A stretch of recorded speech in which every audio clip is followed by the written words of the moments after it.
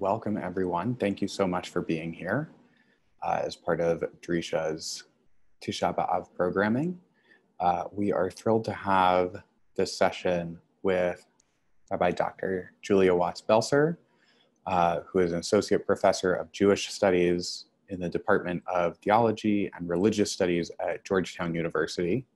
Her research centers on gender, sexuality, and disability in rabbinic literature, as well as Jewish feminist ethics. She's the author of Rabbinic Tales of Destruction, Gender, Sex, and Disability in the Ruins of Jerusalem, as well as Power, Ethics, and Ecology, Rabbinic Responses to Drought and Disaster. A rabbi and longtime advocate for disability and gender justice, she writes queer, feminist Jewish theology and brings disability, arts, and culture into conversation with Jewish tradition. This session, God Who Suffers With, Divine Presence Amidst Pain, we'll look at the ways in which Jewish tradition has mourned the destruction of the temple by tying loss to collective transgression, evoked most poignantly through the liturgy's lament of mipnei hatatenu on account of our sins. But the Babylonian Talmud's longest reflection on destruction puts little emphasis on communal wrongdoing and indicts instead the brutality of state violence and Roman conquest. So in this session, we'll be examining stories that grapple with Roman power and violence to explore how they imagine divine presence amidst pain, as well as how they invite us to consider God not as one who stands apart, but as one who suffers with. So Dr. Belser, whenever you are ready, I think we can get started. I am going to share a link to the source sheet in the chat as well. And if folks have any questions, they should feel free to jump in on the chat. Oh, Thank you so much. Perfect. It's really a pleasure to be here today with all of you. Before we get started, I want to just give a few notes. So we do have live captioning for our session today. So thank you very much, Tisha, for making that possible. Thank you to Rachel, our captioner.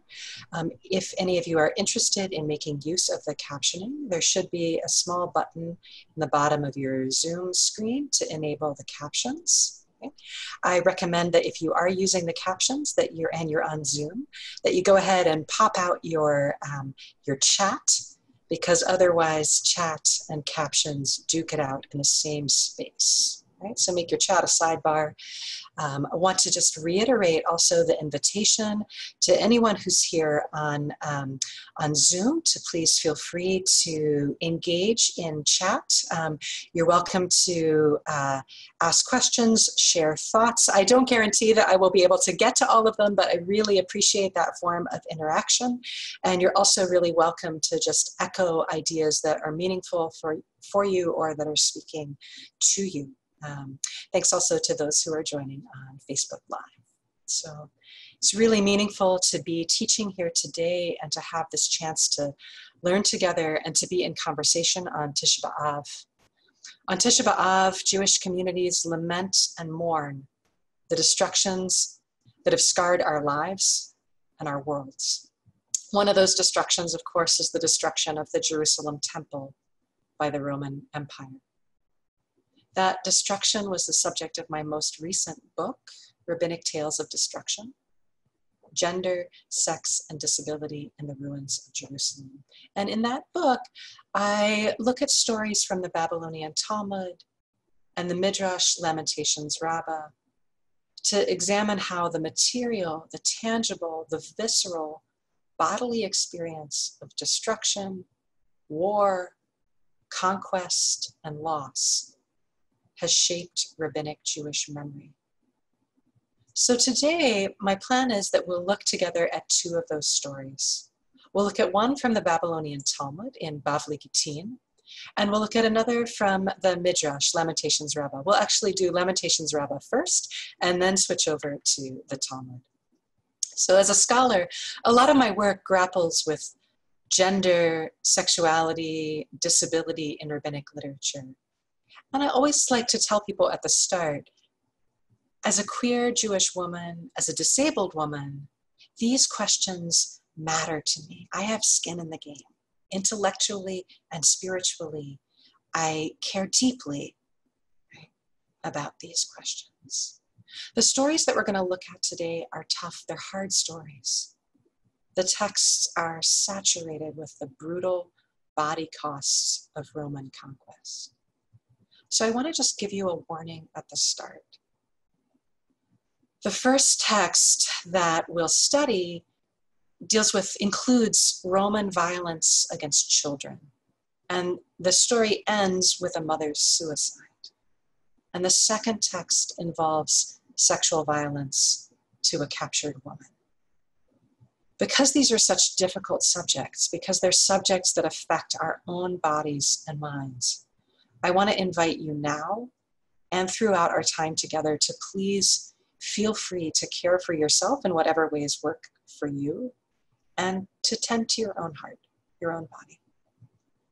I teach these texts viscerally aware in my own body and bones of what it costs to tell these stories, to read them, to think about violence and its aftermath.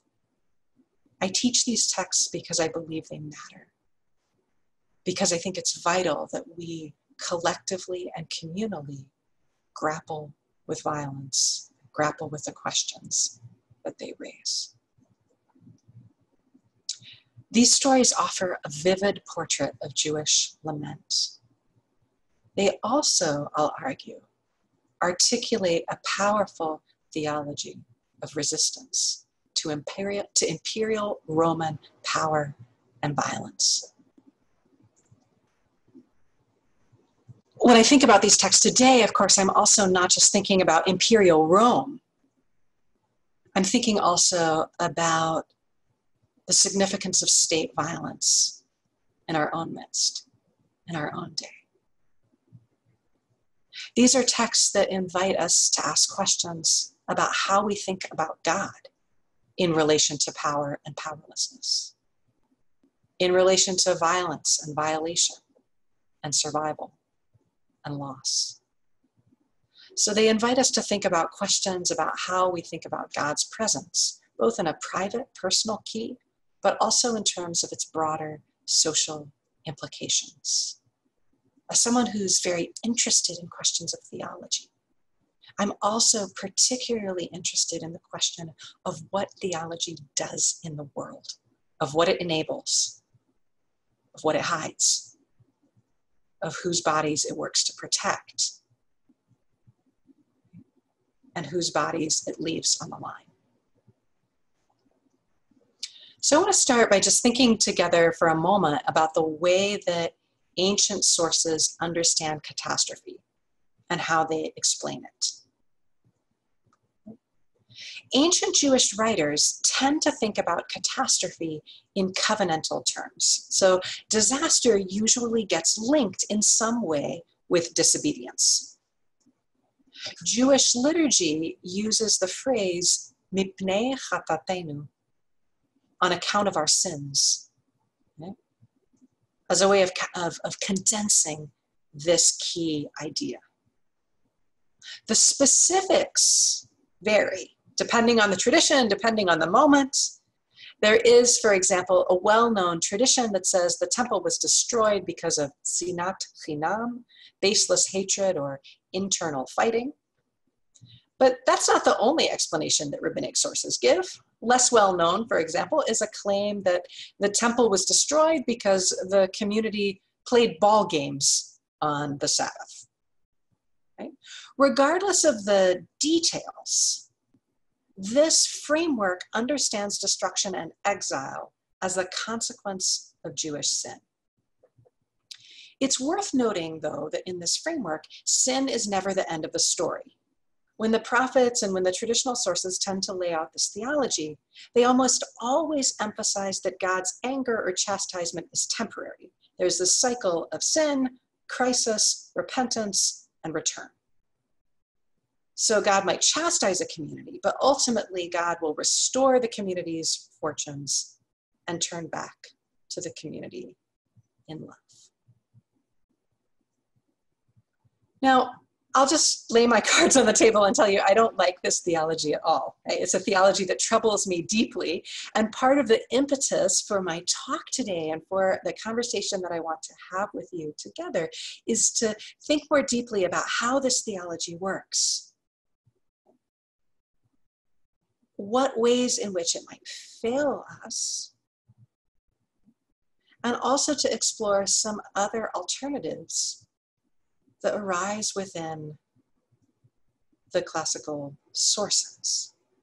But before I do that, as a scholar and a historian of ancient Jewish texts, one of my obligations is to try and go deeply into the mindset of the communities that were writing and telling these stories. And so I want to think first a little bit about why this theology, why the theology of mipnei hatatenu might have been really quite compelling to ancient Jews, and also why, in some ways, it may be compelling also to some of you. For many early Jewish thinkers, this kind of theology was a really powerful way to make sense of catastrophe. So I'm drawing here in part on the work of Jonathan Clowens, Jewish scholar who argues that this kind of theology had a lot of utility for ancient Jews for two main reasons. So first, the theology really underscores human agency. It's a theology that suggests what we humans do matters in this world. We're not just captives to fate or to circumstance, right? Our actions have consequences. Second, it holds catastrophe within a covenantal frame. It emphasizes that disaster doesn't break the bond between God and God's people. Suffering happens, but suffering is ultimately something that will cause the people to do right and to turn toward God's desire. Now, I told you already that I'm not a fan, right? I'm not a theological fan here of this move. And I want to tell you now a little bit about why. I don't like this theology because I don't like what it suggests about God.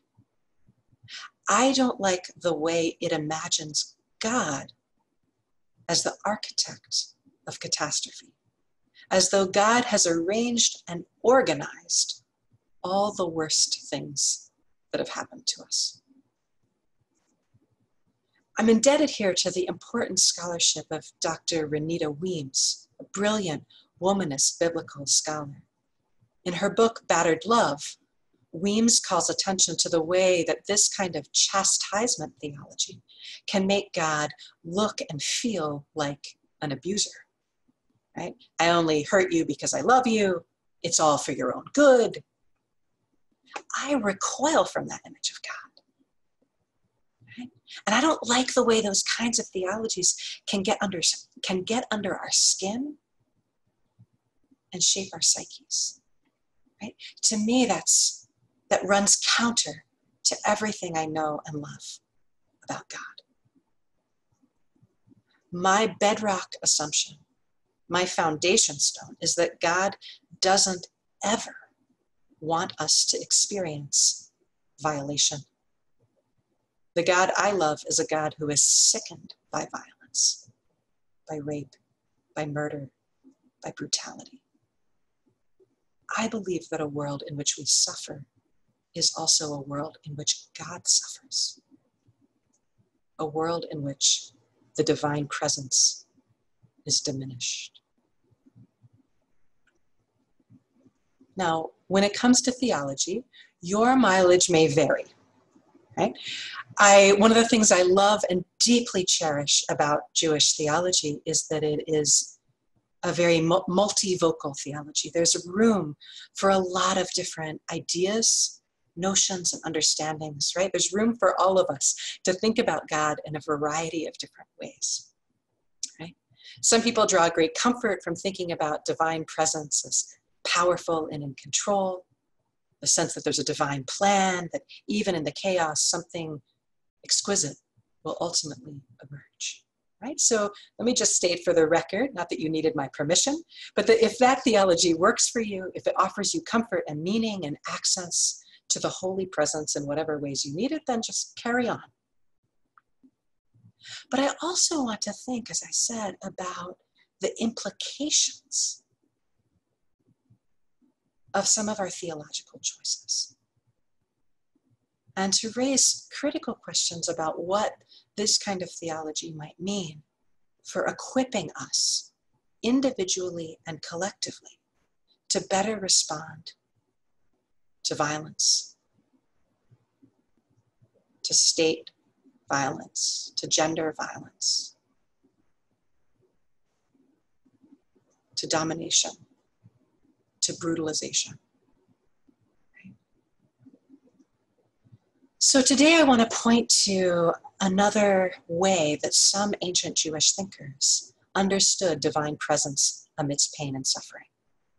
The way they understood God as radically affected by our pain. And that's what I'll call God who suffers with. So to think with you about this, I want to look at two stories from classical Jewish texts. They're both stories that grapple with violence, with empire, and with bodies that suffered profoundly during the destruction. So I might ask folks from Tisha to share that source sheet again, if possible. But I also want to assure you that I'll talk through everything that you need. So you can use the source sheet if it speaks to you, right? If you're the kind of person who likes to have the text in front of you, there's the source sheet available for you. But if you don't have access to the source sheet, or if you just prefer to be present in a different way, you won't need it. I also want to, before we turn to the first text, remind you about that content note that I offered at the start. This text from Lamentations Rabbi involves the death of children, and it ends up lamenting a mother who takes her own life. So this story is from Lamentations Rabbi. It's a story that about Miriam bat Tanchum, a woman who was taken captive by the Roman Empire, along with her 7 sons. The Midrash recounts how each of those 7 sons are brought before the Roman emperor. And when they refuse to forsake their God and bow to the emperor instead, he has each of them killed. The full Midrash is very long, so if you're looking at the handout, you'll notice that I've shared only a few specific excerpts, so we can hone in on a couple of key moments in the text. Okay. So at the center of this Midrash is a lengthy theological exchange between Caesar, the Roman emperor, and Miriam's youngest son. His 6 older brothers, so there have been 6 sons who came before him, and they all had very brief, almost formulaic exchanges. Caesar brings each of them before him in turn, and he says to each son, bow before the image. Each son refuses to commit idolatry, and he says, I will not bow, and my brothers did not bow. Now, the son quotes a verse that affirms his fidelity to Israel's God, and then Caesar has him taken away and killed. 6 times that pattern is followed. 6 times repeated with only a change in the verse. But when the 7th son is brought before Caesar, the Midrash opens up into an extended conversation, right? And that's where I've begun the source that appears on the handout. So bow before the image, Caesar says. It's the standard command, right? And this time when the boy refuses, heaven forbid, Caesar asks, why? And the Jewish boy and the emperor are thrust into a dialogue about power and about bodies, both imperial bodies and divine. One of the most striking elements of this text, in my view, is the way the Midrash uses disability rhetoric to undercut and delegitimize the power of Caesar and the state. The text constructs a strong contrast between the body of God and the body of the emperor's gods, a contrast that is ultimately meant to underscore the limits of Caesar's power. So let's look a little more closely at this text. The section I want to examine with you begins when Caesar asks the young Jewish boy, is there a God in the world? That question was prompted by an exchange that doesn't actually appear in your handout. The emperor offers the seventh son a trick, a way to avoid execution. Right? The Caesar will throw his signet ring on the ground, and then the son can bend down to pick it up. Right? It's like a ruse. He's not really bowing before the statue, right? But it will look like he is. And so that way Caesar's audience will be appeased, but the boy won't actually transgress his God's command. Our Jewish boy says, no way, right? He won't be drawn in. Instead, he asks a rhetorical question that draws a sharp contrast between Caesar and his God. He says, should he fear a king of flesh and blood rather than the King of Kings, who is God of all the world? Right? So notice here this contrast between flesh and blood, God of all the world. So Caesar says, is there a God in the world? And the boy answers, woe to you, Caesar, that you see a world that is free for the taking. The Hebrew phrase is really striking here. The boy describes Caesar's view of the world as hefker. It's a term that in rabbinic literature is used to describe abandoned property, something that's free for the taking. Something that's hefker is something that you can pick up and claim for your own. It is a cutting indictment of Roman imperial ambition. Do you think, the boy says to the Roman emperor, do you think that all of this is yours for the plucking? Don't you know that this world is already owned? So then Caesar asks him about his God. And the questions unfold as a veritable catalog of senses and body parts. I've put just the first two couplets here on the handout. Right? Does your God have a mouth? Does your God have eyes? I see in the chat that Natalie asks, how old is this boy? And it's a really interesting question because later on our text will suggest that he's a very, very young child. Okay? But it's a little bit paradoxical because at this moment, even though he's described as the youngest of Miriam's sons, later on in the text he will suckle, right, from her breast. He's also clearly fully capable in this moment of engaging in a really nuanced theological argument with the Roman emperor, right? So I think we just have to hold that paradox lightly. Okay? So he says, Caesar, does your God have a mouth? Does your God have eyes, ears, a nose, hands, feet, a throat? Okay? As they go through this exchange, each time the boy uses a verse from Psalm 115 to castigate Caesar's gods. They have mouths but cannot speak. They have eyes but cannot see. Then he counters with a verse that affirms the powerful, capacious body of his own God. He says, the eyes of God roam over the entire earth. It's a verse from Zechariah. Now let's look at what's going on here. Psalm 115 is a significant text in Jewish liturgical tradition. It's chanted and sung as part of the Hallel, the cycle of psalms recited on Jewish holidays. This psalm is a really striking example of ancient idolatry discourse. Right? One that describes the gods of the nations as statues of silver and gold. It's quote unquote lifeless idols who cannot see or save. Right?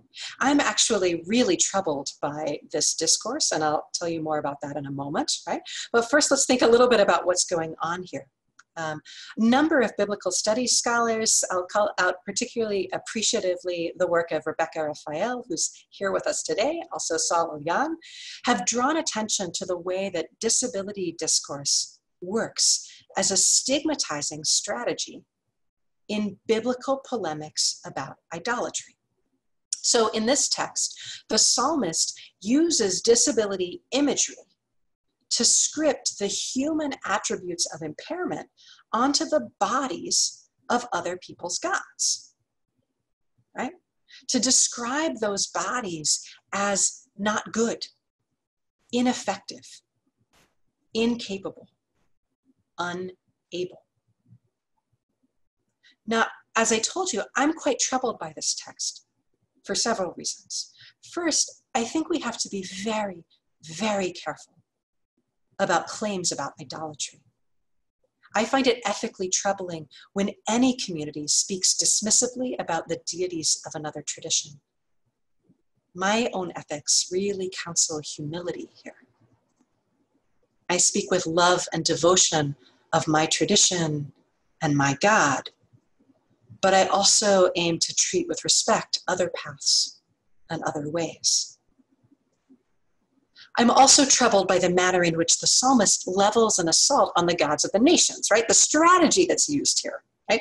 The way the images of disability get used as an insult, as a negative characteristic, a way of dismissing those gods. They're blind, they're deaf, or in a more contemporary idiom, they're so lame.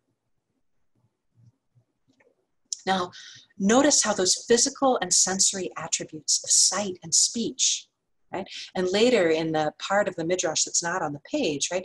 The capacity to hear, to walk, to stand, all become embodied symbols for naming divine power. When the Jewish boy describes his own God, he invests God with bodily strength and physical power. Now, this is a text, I think, that would surely cause Maimonides, right, the great Jewish philosopher Rambam, to shake his head in utter philosophical frustration. Right? Rambam famously argues, right, that all of these biblical passages that describe the divine body, for example, the passages that extol the power of God's strong right arm, it always makes me wonder, what about the left arm? Right? God's strong right arm, right, are meant to be, this is Torah speaking in the language of humankind, right? They're just meant to be read as kind of metaphors, ways of pointing us toward thinking about power, other divine attributes.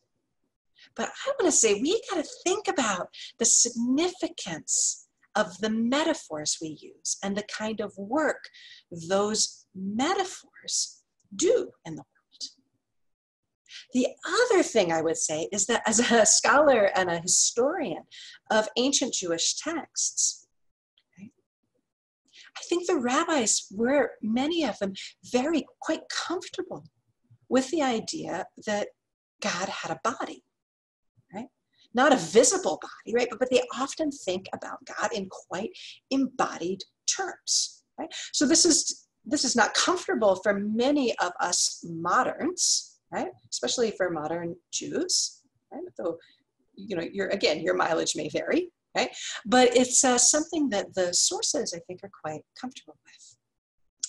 So the distinction our Midrash makes between Israel's God and the gods of Caesar is not actually between form and formlessness, but between agency and incapacity. God, this text suggests, has a body that is powerful and a God that is strong. So the Midrash uses Psalm 115 to lay out all the incapacities of the quote unquote idols, right? But it builds up the body of Israel's God. Right? The one who speaks the heavens into being, whose eyes survey the entire world, whose hands lay the foundation of the earth, and whose feet stand firm. Okay. Now, okay, so in many respects here, we've had a kind of masterful theological display from the youngest boy. Right? It's an extraordinary marshaling of theology. Or at least it would be if it weren't situated in the execution chamber of the Roman state. Right? That, I think, really throws a wrench, okay, into the theology that's just laid out here. Right? The discourse that's operating in the rarefied realm of theology is suddenly contested viscerally through the flesh. So we as readers have already seen 6 elder brothers die. We enter into this story already attuned to Caesar's power, right? To the way that the Roman state and Roman violence claims mastery over the actual body of the Jew. So we're kind of left to ask, as Caesar does, if your God has all of these qualities, why doesn't he save you from my hand?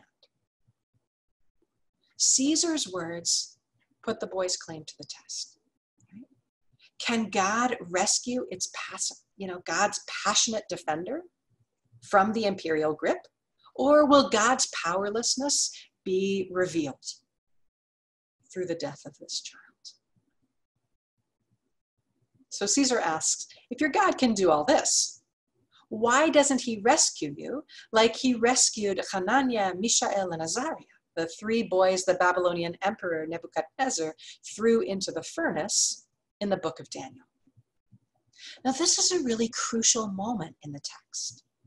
We could imagine it as a kind of divine test, almost a dare, right? Are you going to do it, God? But the boy, once again, jumps to God's defense. It's not God's failure here, he says. It's his own. The 3 boys in Nebuchadnezzar's fire were blameless. Not only that, they fell into the hands of a worthy king, right? But his own generation, they're at fault. Right? And the king, he says, that's you, Caesar, right? The king who's now killing Jews is a cruel and undeserving king. And God is setting that king up for a terrible fall. Right? Agreed with a wonderful comment in the chat that Caesar is indeed pretty knowledgeable here about Jewish history, so he's really prepared to get into this argumentation. Okay? Our text makes plain that this whole scene with Caesar and the boy and the execution that's about to unfold is arranged so that God will eventually be able to exact recompense in the end. Right? There's this amazing moment where the boy says to Caesar, look, Caesar, there's murderers aplenty in this world. There's wolves and there's bears and there's scorpions, right? They could all take my life. Caesar, you get to do it so that God can exact vengeance from you in the end.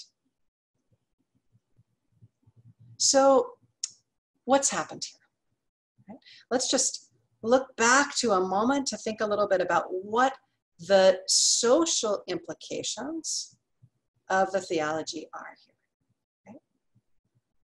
It's not God's power to save that is in question. It's the boy's own righteousness, or more properly, actually, the righteousness of him and his entire generation that becomes suspect. He, or perhaps his generation, isn't good enough to merit rescue. I actually think the slippage here is really significant. Notice how the fault of the generation, right? He says, we are not worthy, right? Becomes born on this one particular back and gets internalized by this one particular child. Lamentations Rabbah thus diffuses the question that captivity, crisis, and destruction poses about God's power by having the captive boy affirm the justice of his own death. That's a move I am not in for. The Midrash defends divine power at the altar of Jewish sacrifice. It rescues divine capability at the cost of Jewish blood. Now, here's what I don't know. Are we meant to believe the child? when he professes himself guilty? Are we meant to take him at his word? I'm not actually sure what the Midrash intends. Right? I don't know if the Midrash asks us or means us to ask questions, right? Means us to ask, really? Right? But I know that as a reader, beneath the confident surface of this Midrash's theology, I hear some haunting counternotes about the power of empire, about God's power, about bodies in grief and in pain. So I want to look with you at one more place in this story, that moment when Miriam bat Tanchum comes before Caesar, just before her son is killed, and begs the right to embrace her child. When the Romans give the boy to her, she uncovers her breast and lets him suckle milk. It's this really startling scene of physical intimacy between mother and son, and a moment that really centers the female body as a source of nurture and care. I'm really struck by the contrast. While God's body remains eclipsed from the scene, while the divine hand refuses to rescue the child from Caesar's grip, right? It's the mother, the flesh and blood mother, who thrusts her own body center stage. If there's a moment here that evokes kind of divine presence in the way that actually speaks to me, I'm speaking here very personally, right? It's not that image, right, of the distant orchestrating God. It's that image of Miriam, right? Reaching out, reaching for, offering, right, presence in the midst of extraordinary pain and loss. Now, the gesture only underscores the futility of her resistance, right? We see here the limits of the mother's capacity to save. Her son is killed, and she dies as well. The Midrash ends with a scene in which she throws herself from the roof in rage and despair. So I'm really struck as a feminist reader between the difference between those bodies, the gulf between Miriam's fleshy female body, right, which throws itself between son and the emperor's sword, and the powerful but absent body of God. Yeah, thank you, Rebecca Raphael, for your comment in the chat about the way this also echoes, right? The cry of George Floyd, Zichrono Livracha, may his memory be for a blessing, calling out for his mother, right, as an agent of the state kills him.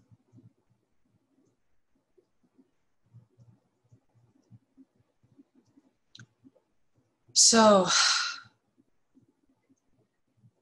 while our Midrash here affirms God's powerful body, at least explicitly, right, has really imagined God's body as powerful, right? We also get to see in some ways the divine body as a body in need, right? The divine body is a body that depends in some way on the strength of the martyr, right?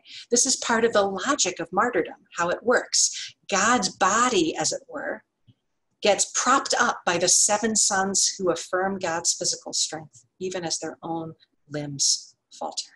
So the discourse of martyrdom builds the divine body out of the remains of human sacrifice. And it demands, this is the part that I think is so crucial that we see, it demands that the human body bear the cost of fidelity to a God whose body remains absent beyond the field of death or pain. So, while I find this Midrash a powerful story and a haunting one, the way it understands and imagines God is ultimately one that leaves me cold. Again, I want to be clear, your experience may differ from mine. You may find yourself moved or affected or nourished by some of the ideas here. Right?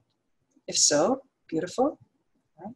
Ilan, really appreciate your comment in the chat that there's not actually, it's not only a divine absence, right? It's actually the kind of divine orchestration, right, of the death scene, which I'll just say makes it even worse for me.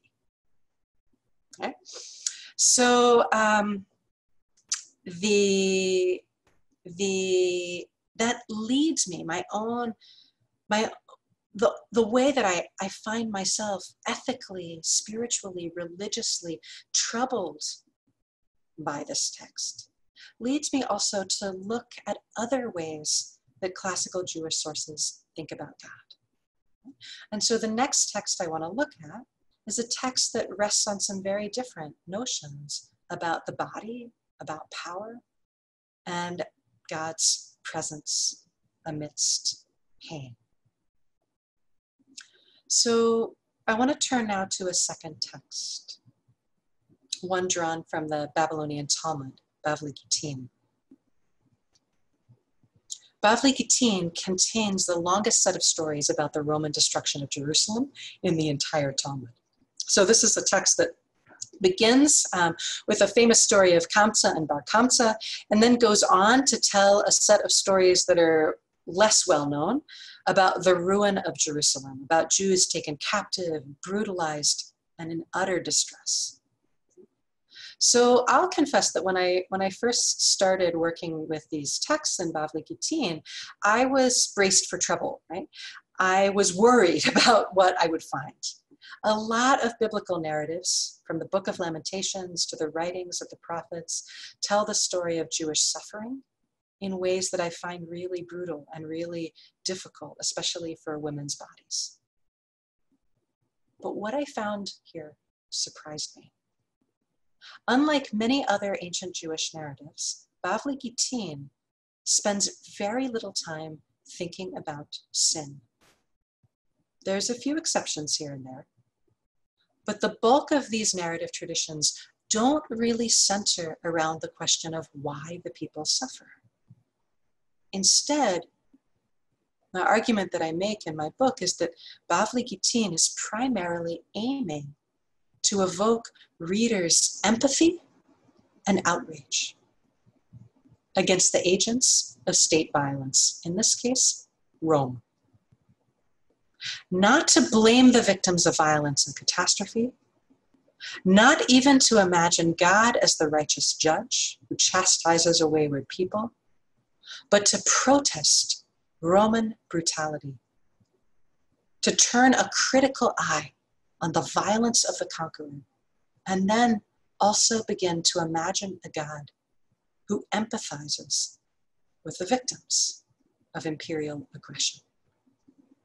So let's take a look at an example. It's the story of Tzafnat bat Penuel. And just a reminder, friends, this is a story that involves sexual violence. Tzafnat bat Penuel is the beautiful daughter of a high priest. She is seized by the Romans, assaulted by her captors, and then stripped and sold in the marketplace to an extremely ugly man. The story uses beauty here as a symbol. That discourse of beauty is a way to make visceral the desecration that conquest brings. The story juxtaposes Tzafnat's beauty with the repulsiveness of the man who comes to buy her. The story sets up a stark contrast, right? Tzafnat is not simply lovely, she's a woman whose exquisite beauty has no equal. And her purchaser is extremely ugly, right?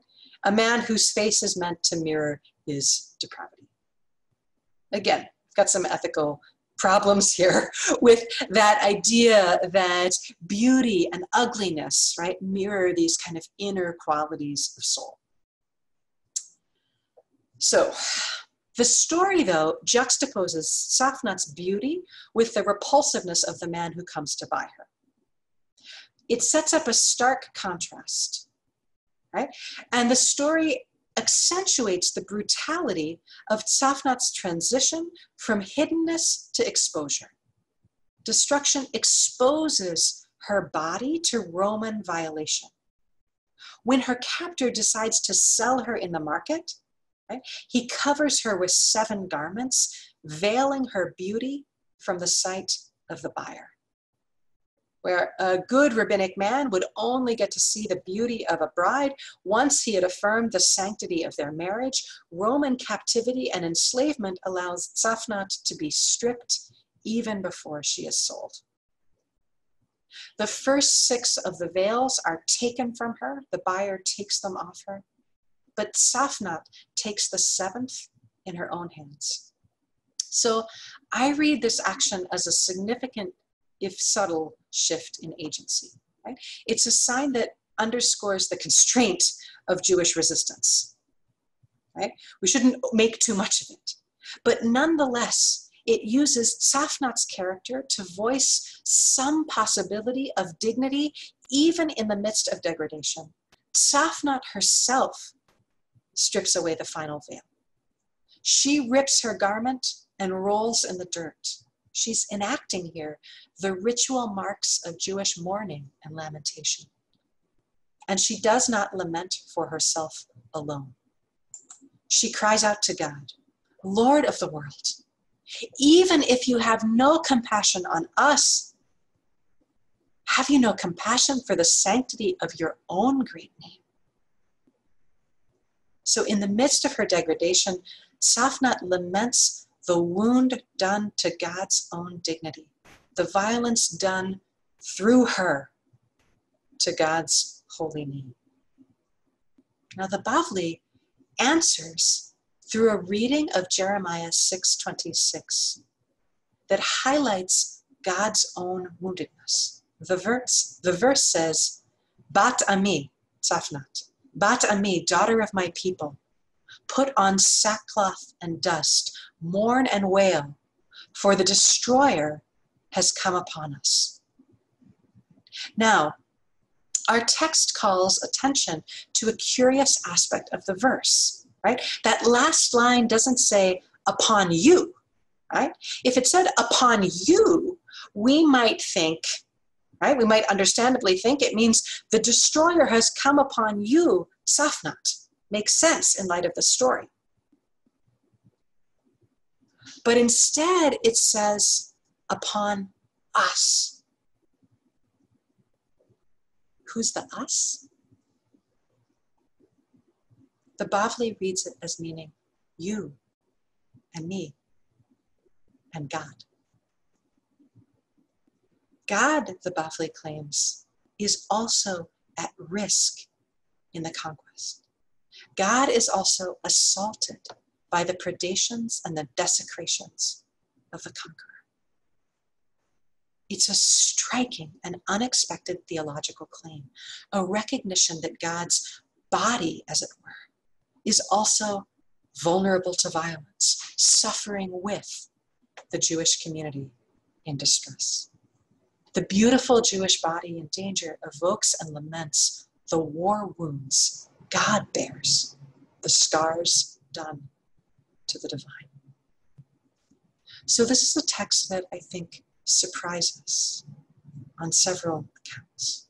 It closes with this rare theological idea, a daring one. It imagines God as vulnerable to assault, God as wounded by Roman violence. It intertwines God's own lament with a woman's cry of pain. It also surprises because it gives a quite unexpected response to the portrayal of a woman's beauty. Now I want to pause here for a moment and back up, like zoom out just a little bit, to think about the way that rabbinic texts often portray beauty. Okay? Many rabbinic sources associate male beauty with spiritual virtue. Right? So a lot of the great sages in the Talmud were imagined as extraordinarily beautiful men. Women's beauty, by contrast, is something of a different story. It is almost always linked with risk. Okay? So in many rabbinic stories, the sight or the sound of a beautiful woman lures men into danger. Now we want to be careful here. Female beauty works on men without the need for female intent. Okay? So beauty isn't usually like an active evil in these sources, but it's still a powerful force, drawing the male gaze, kindling male lust, right? Endangering the marriage bonds, posing moral danger to male virtue. Right? Really appreciate the comment from Mfish in the chat, right? Isn't that always the way? Of course, this is not just a Jewish story, right? This is a story that we see in a lot of different cultural traditions, right? So this idea of risk, right, is really tied in rabbinic sources with the idea of women's beauty. Now, for the record, I am a strong believer in the idea that every person, regardless of gender, has a responsibility to manage their own distraction and desire. Okay?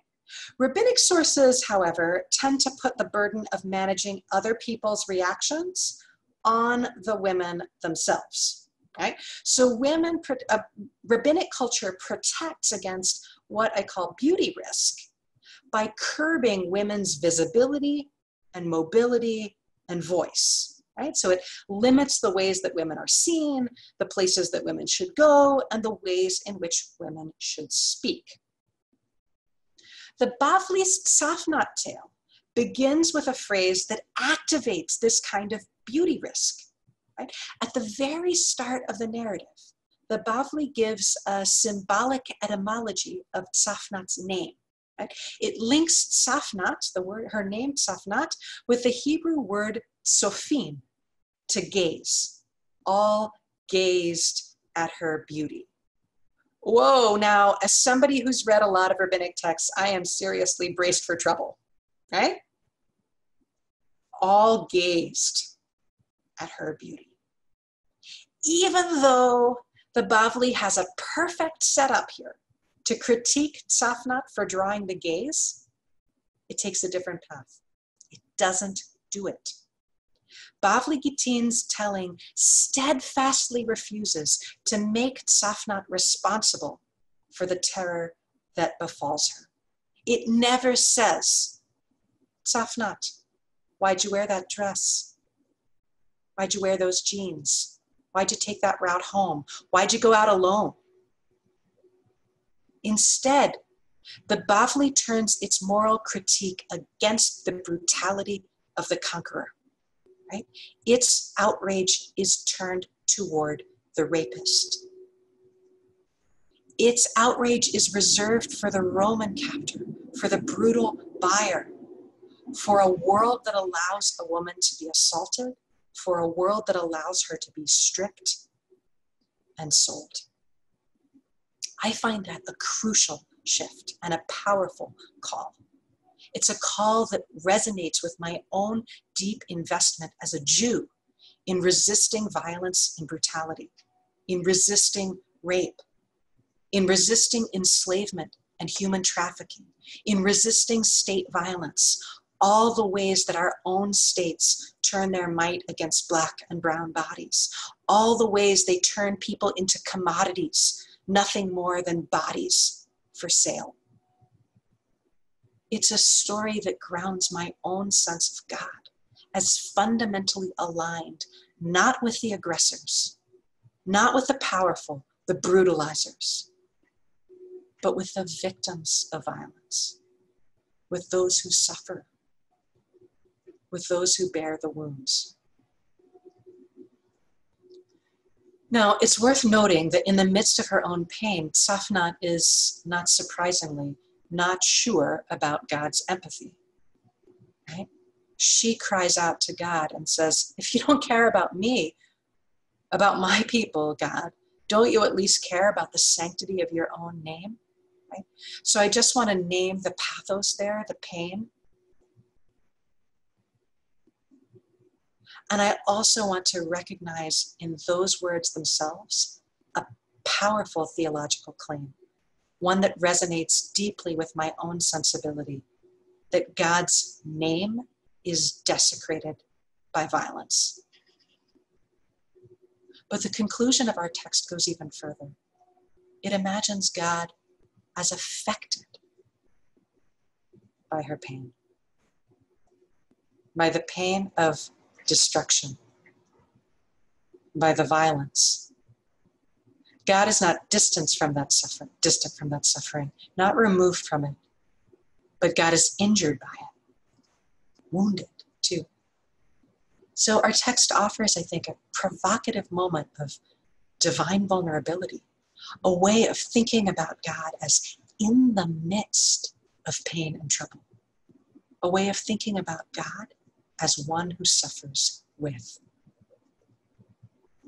This is a very different way of thinking about divine power. It's not the power to rush in, to rescue, or to save, right? But a power that comes from presence. The kind of power I'm talking about here is a very different thing. It's a supple thing, a subtle one, right?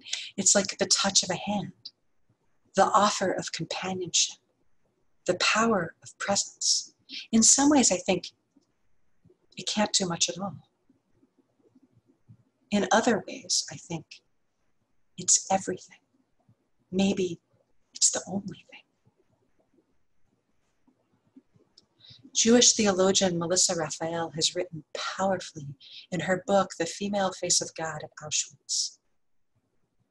She suggests that we might find the presence of God mirrored in the smallest acts that we humans offer each other. Acts of kindness and care, acts of nurture and nourishing, acts of gentleness and solidarity, even in the midst of extraordinary cruelty. And so this afternoon on Tisha B'Av, as we confront together the brutality, the violence, the shattering of so many and so much, I invite us each to draw deep in whatever way speaks to you, to reach toward that which sustains you, whether that's God or family, friends or teachers, loved ones, ancestors, to imagine ourselves held and cradled in that presence, to know ourselves part of that chain. And if it speaks to you too, I invite you to take up the commitment laid out so powerfully by Jewish feminist poet Adrienne Rich. Rich writes, "My heart is moved by all I cannot save. So much has been destroyed.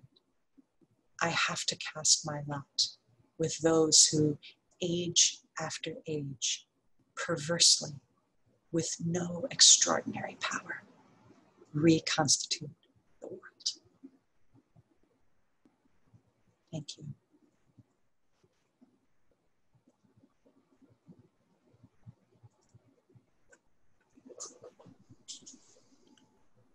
If anyone wants to ask a question, feel free to type it in the chat or to just speak up.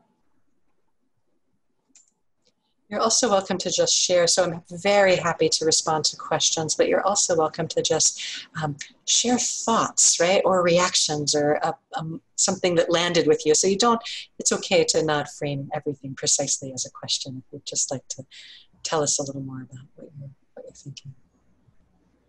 Yeah. Thank you so much for the really beautiful messages and show.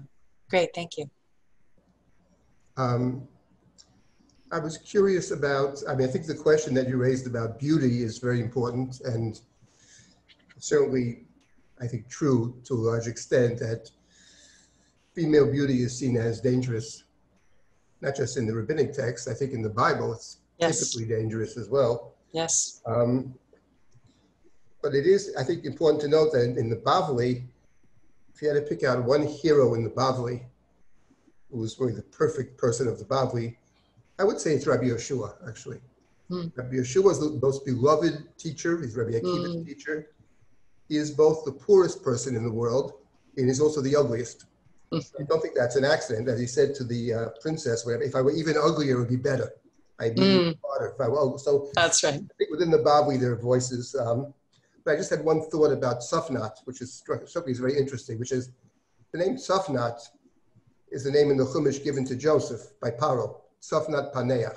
And Sofnat, actually, the story of Joseph, is the one story where the man's beauty actually is seen by the woman, and that she tries to get him in trouble, and he actually withstands it.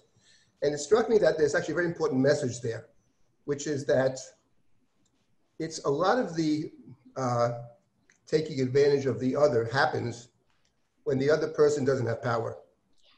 And when people are in a situation where they're beholden to the other, they're working in the house of Mrs. Potiphar as the mistress of the house. And I think a lot of times the issue of taking advantage of the other, mistreating the other, etc., comes when there's a imbalance of power, and people can be seen as other, as different, as lower, or whatever, and often taken advantage of. And I think thinking about Tisha B'Av in a day where we have suffered and the world is suffering now, is to think a lot about how to redress that issue of balance and how to make sure everybody gets treated with the appropriate respect. So that's, I think, an interesting about Sofnat, actually. That's the one place that you really have in Breshit where the man is attacked, and he's called Yefei Torah Yefei Mareh, which is typically a female description as well. It's interesting. Beautiful. Yeah, I think in many respects that in some ways I could sum up so much of my work both as a scholar and as a rabbi, as someone who is deeply engaged in this kind of critical study of and grappling with power and inequality. That is one of because of the implications that it has for ethical violation and for harm. You're naming something that's at the heart of, it matters to me very, very deeply. I also really appreciate the comments about beauty. It's an interesting, there's one of the things I love about a lot of discourse in the Bavli is that one of the things that I'm very interested in is what I often identify as a kind of self-critical note within the Bavli, where the Bavli will sometimes turn sort of like puncture rabbinic investment in its in some of these customary hierarchies and show that in fact these sort of customary notions of the valence of beauty and ugliness, right, actually deserve to be turned on their head, flipped on their head. The same thing happens with a lot of disability discourse in the Bavli especially, but in rabbinic storytelling, where we see sometimes the rabbis really critiquing some of those cultural instincts or impulses. I want to just lift up a question that emerged in the chat. Shea French asks, what do we do with a part where ableism is used to denigrate Caesar's gods? Yeah, I mean, I just find that so difficult. And I think partly my strategy is to say, I want to call our critical attention to it. I want us to look at it, to name it, to see it for what it is, and to say nope to it, right?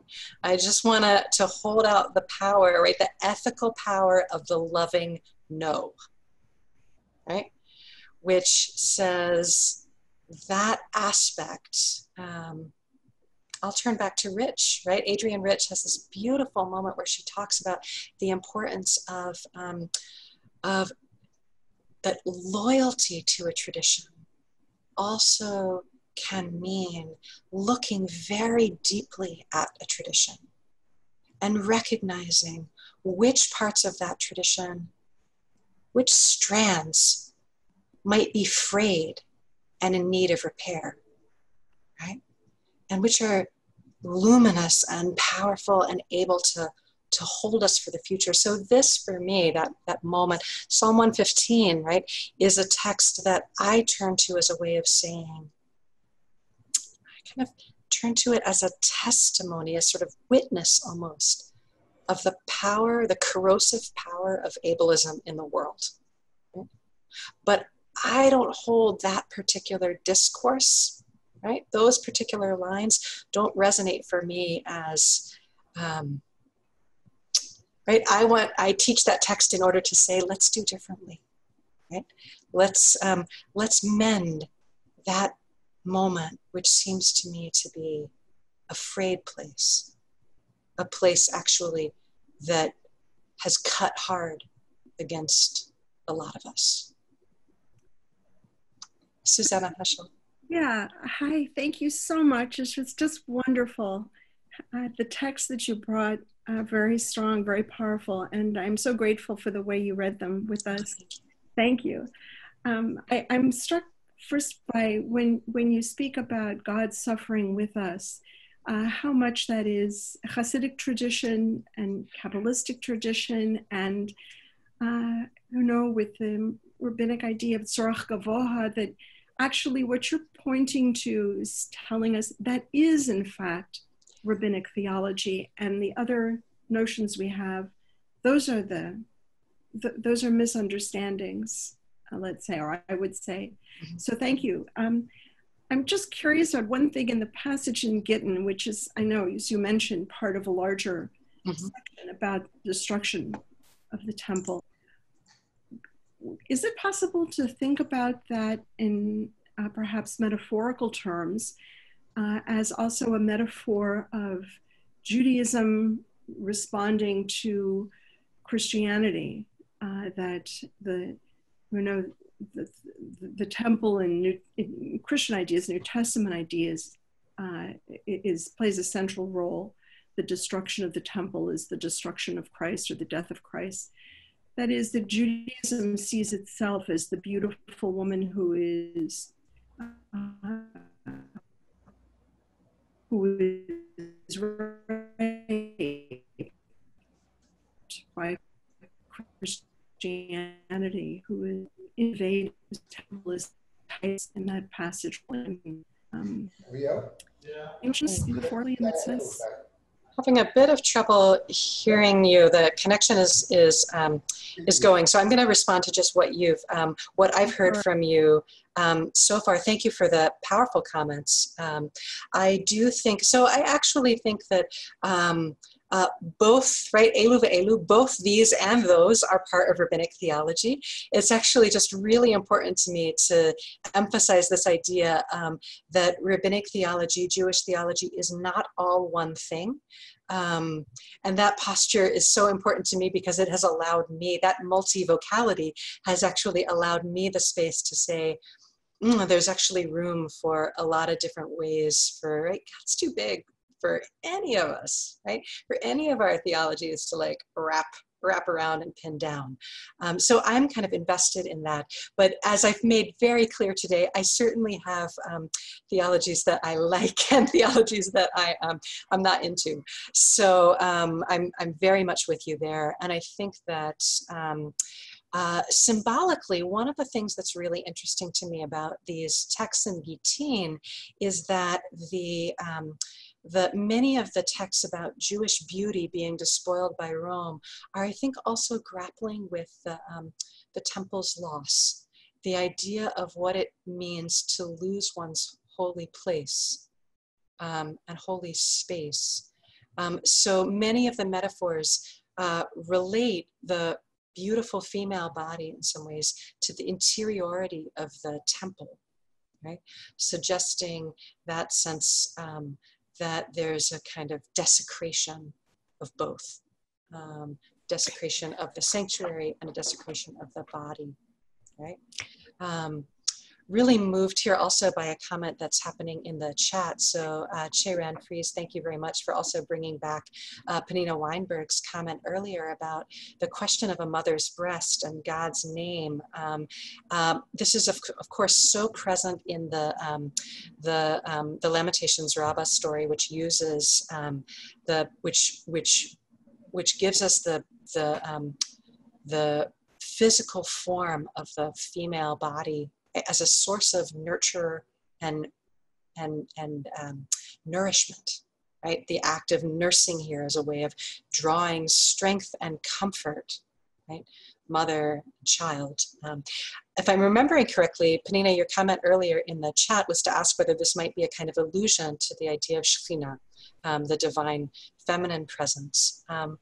So, I mean, I'll give two answers. One with my historian's hat on, which is to say, I don't think that I don't think it's that likely that rabbinic midrash and Lamentations rabbah is thinking in quite as fleshy and feminine embodied a way about Shekhinah, that it would use the symbol of the breast evocatively, right? That's my historian's answer, right? With my historian's hat on, right? But as a reader, right? As a reader invested in these texts and thinking also that understanding these texts to also speak beyond their particular historical moment, right? I absolutely hear in that text a kind of evocation of, an invitation to think about divine feminine presence, right? Which I mentioned also. I mean, that's for me when I think about where I find, right, the presence of, right, what I lean into is the presence of God in that story. It's not the puppet master, right, behind the scenes orchestrating the whole execution scene. And it's that moment, that very maternal moment between mother and child. Julia? Yes. It's Devorah. Hi. Thank you Devorah. so much. I wanted to get back to the Gittin text for a second and actually ask you something that relates to the comment you made just before this one about the temple.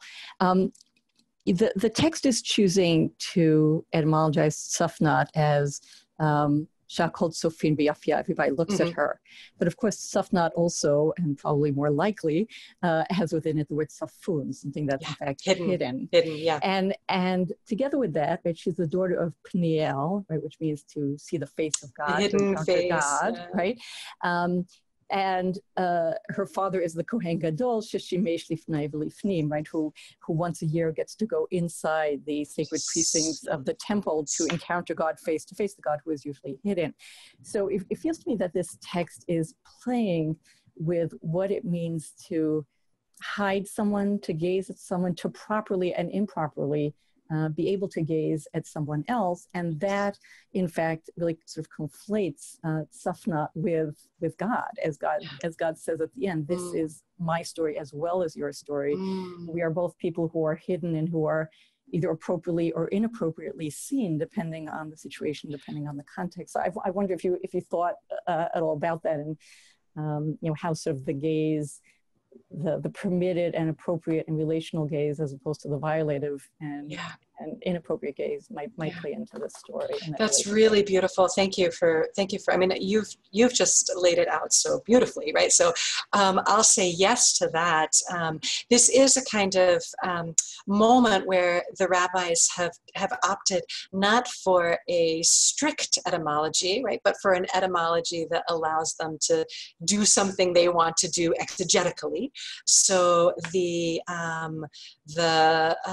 think that choice alerts us in part to the fact that they're interested in this question of the problem of the gaze, and particularly the fact that Safnat, as a priestly daughter, would also likely have been subject to particular, right?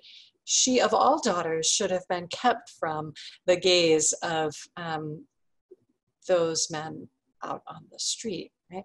So I think that we're seeing here also a juxtaposition between the kind of intimacy of the sanctioned priestly gaze, which is again a sort of sense of God looking at God, God looking back, right? That moment, which is meant here, I think, to be intimate, maybe even tender, right? And the abject brutality of what happens in the Roman market. That juxtaposition is also partly why I say this text is a text that aims to stir us as readers, right? It wants to work on us as readers, right?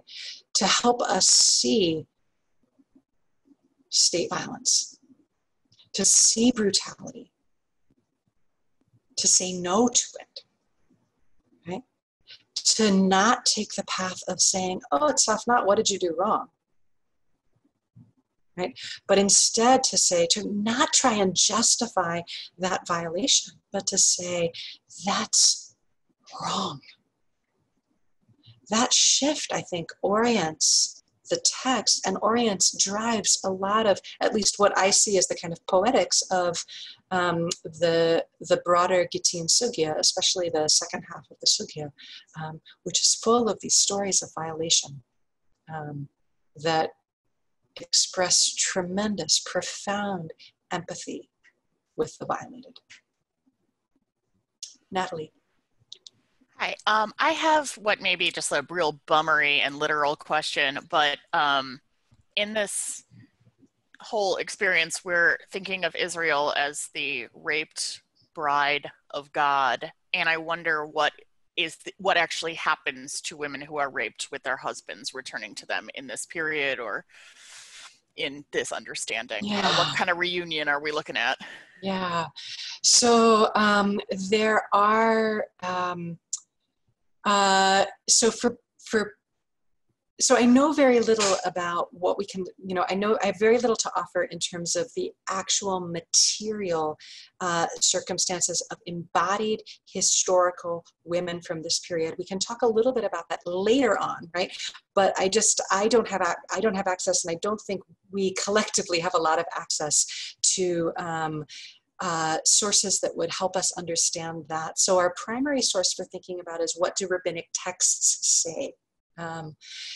The hardest situation would be for a woman like Tzafnat, so for a person who is from a priestly lineage, so a woman who is married to a priest, where an experience of rape would likely disqualify her from marriage. In other situations, though, many rabbinic sources imagine basically also legally, halachically, empathize with the position of the violated woman, right, and work to reunite the parties, right? So I think it's also worth noting that our texts do not just think about this in terms of women's violation.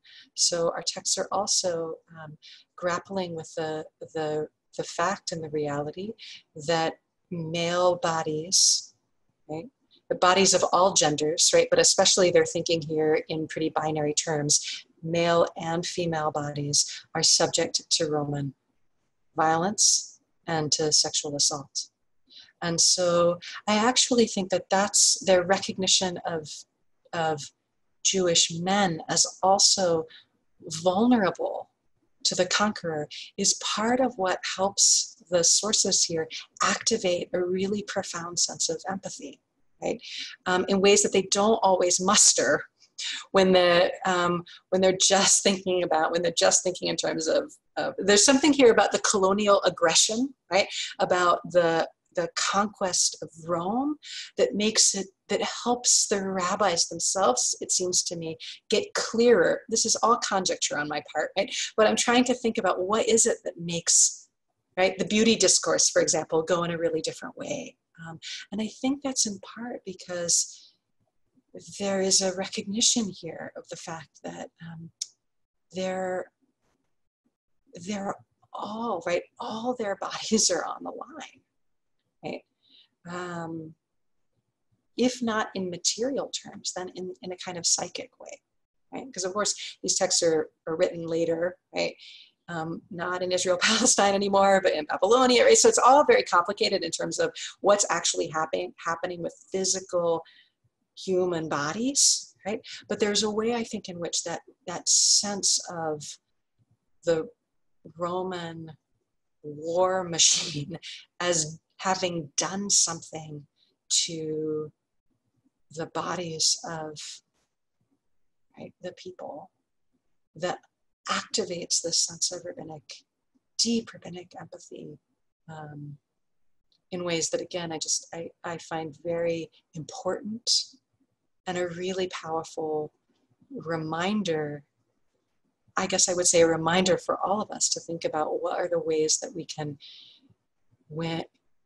can activate that sense of empathy for other bodies that are suffering, rather than trying to create a discourse whereby those bodies in some way become responsible for what has befallen them.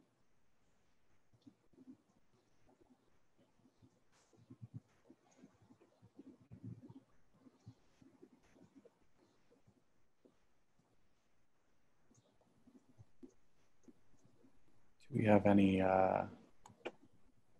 last thoughts or questions?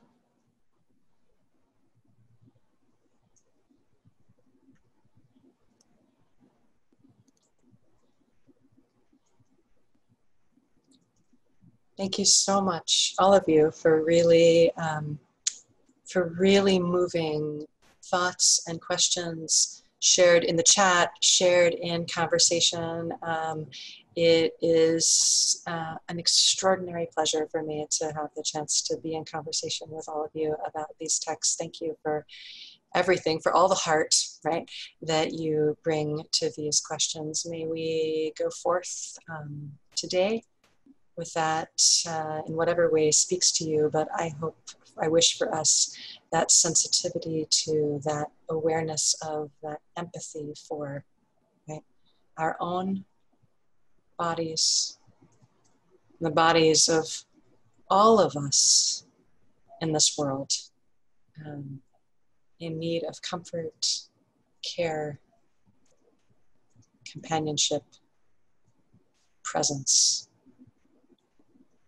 Kimi Hiratsan, may it be so. Thank you. All right, thank you so much. Thank you everyone for joining us. Have an easy, meaningful rest of the day. Yeah, thank you again, Dr. Belser, for this really, really amazing session.